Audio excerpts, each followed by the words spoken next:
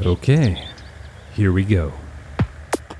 I just got back from a sunny getaway. I mean, that's what us Canadians do at this time of year. It's January right now. And you know what? I'm just going to come out and say it. We should all take a break from work, and getting away is a great way to do that. But getting away from work doesn't mean that we have to get away from our physical fitness goals. And that is what we are going to talk about on this episode of Second Wind Fitness. My name is Brock Armstrong. Welcome.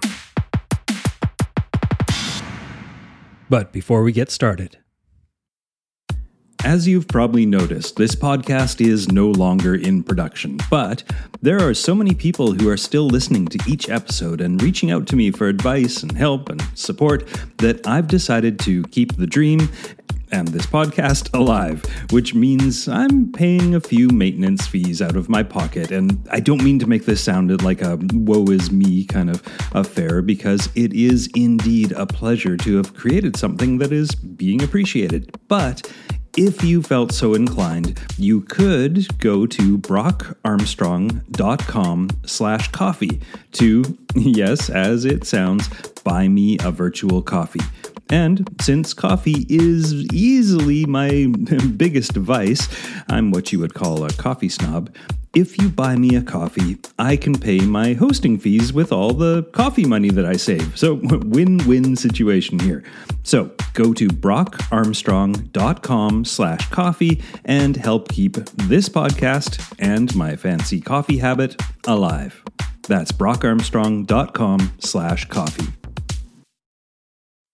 The problem with mixing holiday time and exercise time is, well, who the heck wants to hang out in a gym while they're on their dream vacation? Well, nobody. That's who. So let's flip that frisson upside Disney, to quote Jean-Ralphio, and focus instead on how you can incorporate movement into your vacation. Because, as you know from following people like me, or maybe Katie Bowman, or Brad Kearns, or Daryl Edwards, there's tons of us out there, it is 100% possible to stay active without feeling like you're exercising or spending time in a gym. But you may already be thinking, whatever, Brock, why do I need to worry about this? And to that I say, well, you don't need to worry about it, but let's consider the ramifications of doing nothing during your vacation. The bummer in this whole situation is that the body starts experiencing significant changes after as little as 1 week of inactivity. Now notice, I didn't say absence from workouts or the gym, I said inactivity, and that's important. So when we stop consistently moving our bodies at a moderate to high intensity, we almost immediately start to lose plasma and blood volume. Now, this means that your heart rate for any given intensity will naturally increase. Then, after approximately 10 to 14 days, your maximum oxygen utilization drops at a rate of about 0.5% a day. Then, after a 2-week fitness break, your brain's ability to recruit muscle drops by 1 to 5%. Then after 3 to 4 weeks off, your muscles begin to atrophy, and your fatty utilization drops, and you become more sensitive to fluctuations in blood sugar. Okay, and then, of course, when you get back from your vacation and you start trying to move your body again, you can expect it to take roughly twice as long to get back to where you were as the time that you spent being inactive. That means if you take, let's say, 2 weeks off, it could take up to 4 weeks to build back up to your previous fitness level. But okay, there is some good news. If you're already fit, and you probably are because you're listening to this podcast right now, and you have a good training history, that time can definitely be shortened. And we'll talk about that and a thing called supercompensation in just a moment. But first, let's talk about whether you should move, exercise, or train. Now, you may remember this, but here's a quick refresher. I've talked about this in previous podcast episodes before. There are 3 categories of fitness as I see it. There's movement, there's exercise, and then there's training. Now, again, movement is that indispensable way that we move our bodies through our non-sedentary life. And we need to be doing this regardless of who we are and what our goals are. Next is exercise, and that's the dedicated time that we set aside to make up for the lack of movement we may have in our life, because a lot of us have desk jobs and we're bound to commute by car or bus and stuff like that. So exercise shores up those deficiencies.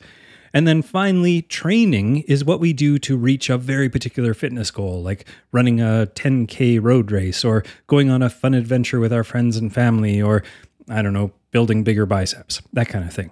So with that in mind, it's logical that the most fun and the least disruptive way to stay active during your vacation is to increase the movement part of your days. If you can do that successfully enough, well, you don't even have to think about the other two categories, getting exercise or doing training. So that's pretty great. But you also have to do something else, and that is shake that all or nothing mindset. It's all too common in fitness and health, no matter which realm you're looking at, whether it's nutrition or exercise or anything. The trick to developing and maintaining some healthy habits is to remain flexible in your approach. And this becomes doubly important when you're on vacation. This flexibility means you may not only choose different physical activities than you normally would if you were in your regular habitat, but you're also likely to distribute them differently throughout the day. I mean, if you're accustomed to getting a good workout first thing in the morning, like I am, you're going to have to rethink that approach when you're on vacation. Your vacation movement will happen probably different times, or maybe just throughout the day rather than being in one big scheduled chunk. So, okay, with that in mind, I'm going to go through 6 ideas that can help you maximize that movement cycle without taking precious time away from your sightseeing and having a good time. And of course, these ideas are not infinite, and they're just things that I came up with, but hopefully it'll be enough to get you started. So my first idea is to take walking tours. This, in my opinion, is one of the best ways to see your vacation destination anyway, to do it on foot. Find a walking tour, either as part of an organized group or a self-guided stroll on your own or with your family. It's a great way to get in some movement while experiencing everything an unfamiliar locale has to offer. The Lonely Planet travel books have built-in walking tours, and there are a bunch of them that you can find online. It isn't hard to find a walking tour for most major destinations, if you look.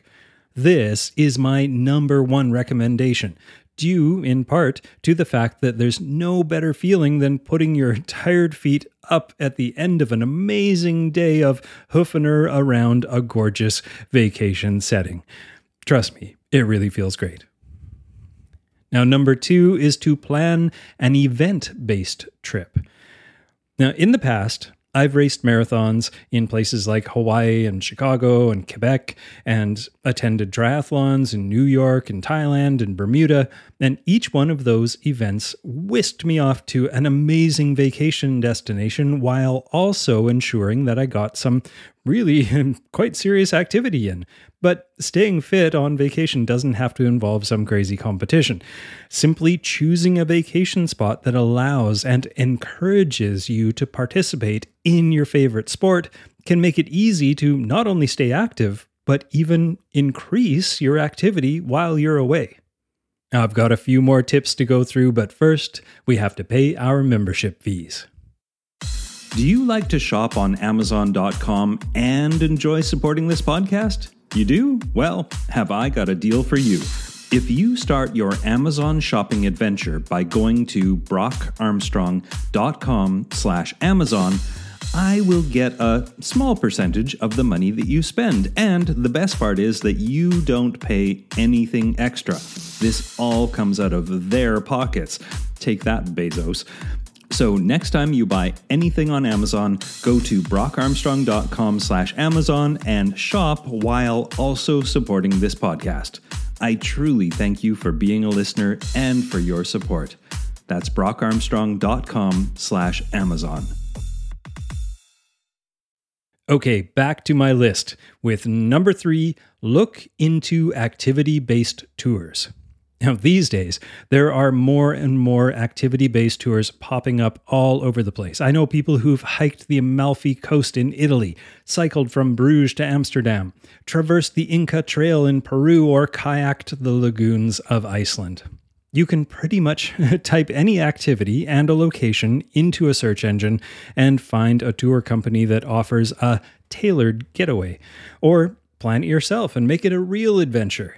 But here's a little secret. Make sure you choose an activity that you actually enjoy and are already trained for so you can maximize your fun and minimize the discomfort. Remember, this is a vacation, not training camp. Although I do know people who've signed up for Navy SEAL training as part of their vacation. So I guess each to their own. I won't yuck anyone's yum. So take that advice with a grain of salt. Number 4 is choose active instead of passive. Now, this tip revolves around shunning all-inclusive resorts and cruises in favor of national parks, World Heritage sites, ski hills, golf courses, and other vacation spots where you don't pay in advance for unlimited access to food and drink, and swim-up bars, which frankly are a crime against humanity, so don't get me started. But yes, sure, it is possible to stay active in all-inclusive situations as well, but the mindset that comes along with prepaying for unlimited snacks and unlimited beverages just begs your inner lazy bones to kick back and order another cocktail. Your stay fit vacation spot should encourage you to bust out a map and your walking shoes. Instead of lumbering across the manicured compound to the buffet, spend some time and some energy tracking down that specific bar where your favorite writer was inspired to write that book that you love, or the restaurant that invented that dish you've always wanted to try. Make a meal or your snack time or your cocktail hour into an adventure, and that means you'll not only get some extra movement, you'll turn an afternoon beverage into a story. And number 5 is to preload your workouts. Now, I know I've said this before, but remember, it is okay to allow yourself a bit of extra relaxation on vacation, especially if you've engaged in consistent training leading up to that vacation. For example, when I used to travel for work, the sedentary kind of work, and I knew well in advance that I wouldn't have the time or the gear or perhaps the inclination to continue with my normal fitness regimen while I was away, I prepared myself for that break. Instead of experiencing a loss in fitness, I actually grew my fitness and strength during that time off because, as you know, fitness actually happens when you rest after a consistent period of training. It doesn't happen while you're training. You need to recover in order to build the fitness. So this is how to do it. Number 1, identify when the break in training is going to happen. So when you're going on vacation. Then number 2, in your training plan, because you have one of those, right? 2 to 3 weeks before the break, remove your normal rest and recovery days and instead begin a gradual build in your training load. This may include some extra kilometers of running or cycling, more weight on the bar that you're lifting, or back-to-back workouts that normally would be separated by 24 to 48 hours. Then number 3, in the final week before that break, dig deep. Feel free to ignore your inner voice of reason, which I normally encourage you to actually listen to quite closely. Launch yourself out of bed and into your workout clothes, despite your desire to hit snooze, and call this a training day, knowing that you will soon get all the rest you need. And number 4, be careful not to push yourself into what we call overtraining, but definitely allow yourself to accumulate more fatigue than you normally would. Don't be unreasonable, but also, as we say in the biz, don't be a wimp. Now, by planning some hard and heavy weeks leading up to vacation, not only can you avoid losing fitness, you can actually increase your fitness as you gently stroll on the beach. You still need to give your body what it needs to repair and rebuild, including general movement, good food, adequate hydration, and deep sleep, but you don't have to pack your kettlebells in your carry-on. And finally, number 6 is choose a backpack. Now, I know Those suitcases with the wheels are pretty slick and pretty much everybody has them. And you know what? Some of them even have phone chargers built in. That's kind of crazy. But when I use a backpack instead of one of those, I can create load on my trunk and on my skeleton. That means I have to support the weight of my belongings all by myself, actively, while I move around. Or, and this is the best part, I can switch that load. I can carry my backpack on my front. I can carry it in my hand. I can carry it on one or both shoulders. Plus, I can walk and look at a map or look at my phone at the same time, which is pretty great because you have both hands free. Ultimately, backpacks are not better or morally superior, although I do feel pretty badass when I'm schlepping my 60-liter backpack onto a subway platform, but that's just me. But they are definitely more adaptable than suitcases. The same can be said for messenger bags or big purses or satchels or any piece of luggage that doesn't have a telescoping handle and wheels, basically. So, all right, what's the takeaway here? Well, the truth is, even professional athletes relax occasionally and enjoy some extra indulgences. But those who manage to do this successfully don't do it very often and don't spend the entire vacation lying on a lounger drinking Mai Tais. They do prepare for the vacation appropriately in their training and stay active while they're away, and when they get back from vacation, they get right back on track. And that also takes a little bit of planning, so don't forget that part. All right, my name is Brock Armstrong. Thanks for listening to Second Wind Fitness. I'll be back soon.